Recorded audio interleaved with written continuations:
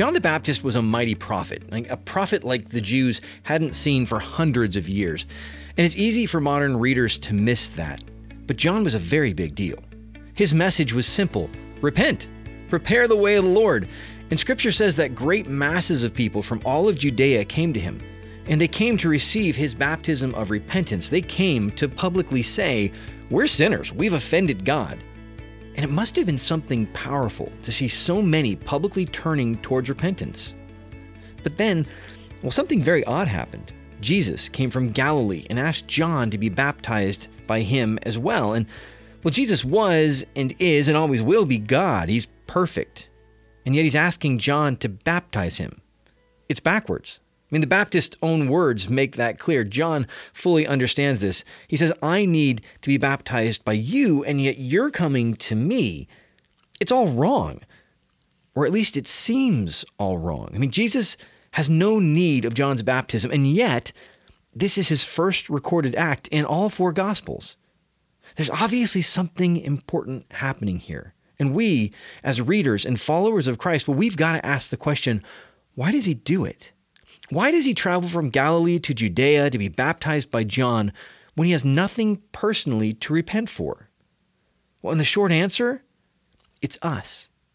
See, Jesus went to be baptized by John not because he needed it, but because we do. This baptism of repentance wasn't incidental.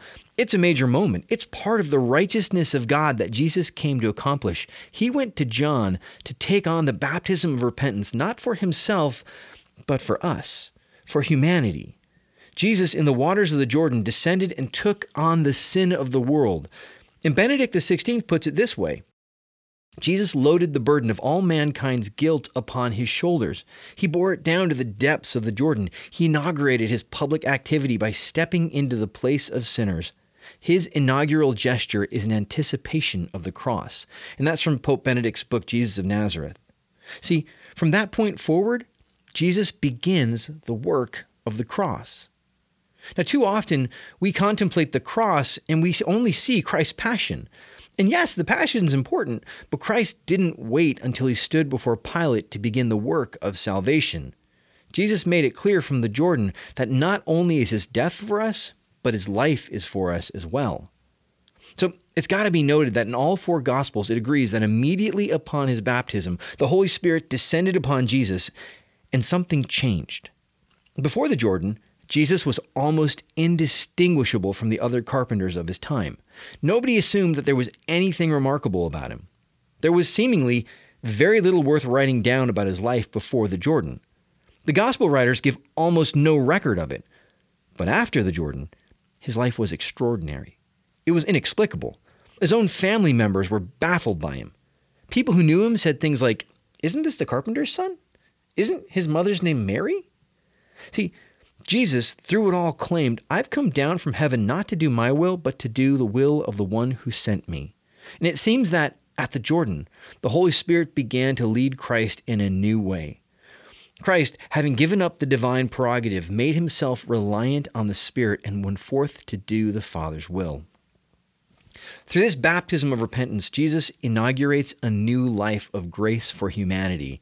And through his sacrifice on the cross, he invites us into this new life. Just as Jesus' public life and mission began in the waters of the Jordan, our lives begin through repentance and baptism as well.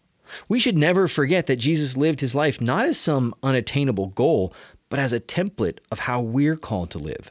And just as the Father at Jesus' baptism affirms that Jesus is his beloved Son in whom he's well pleased, we too have been made sons and daughters of the Lord through our baptism. And just as the Spirit descended upon Jesus at his baptism, so too the Spirit comes to us at ours. And just as Christ lived his life in union with the Father through the Spirit, we're called to live in union with Christ through the Holy Spirit. Jesus began the work of the cross at the Jordan. He walked our human life. He carried our sin so that we can have a share in his life and live through him lives that have been set free from the domination of sin. This has been the Weekly Word from Everyday Catholic. Everyday Catholic is a 501c3 nonprofit, and we depend on the support of listeners like you.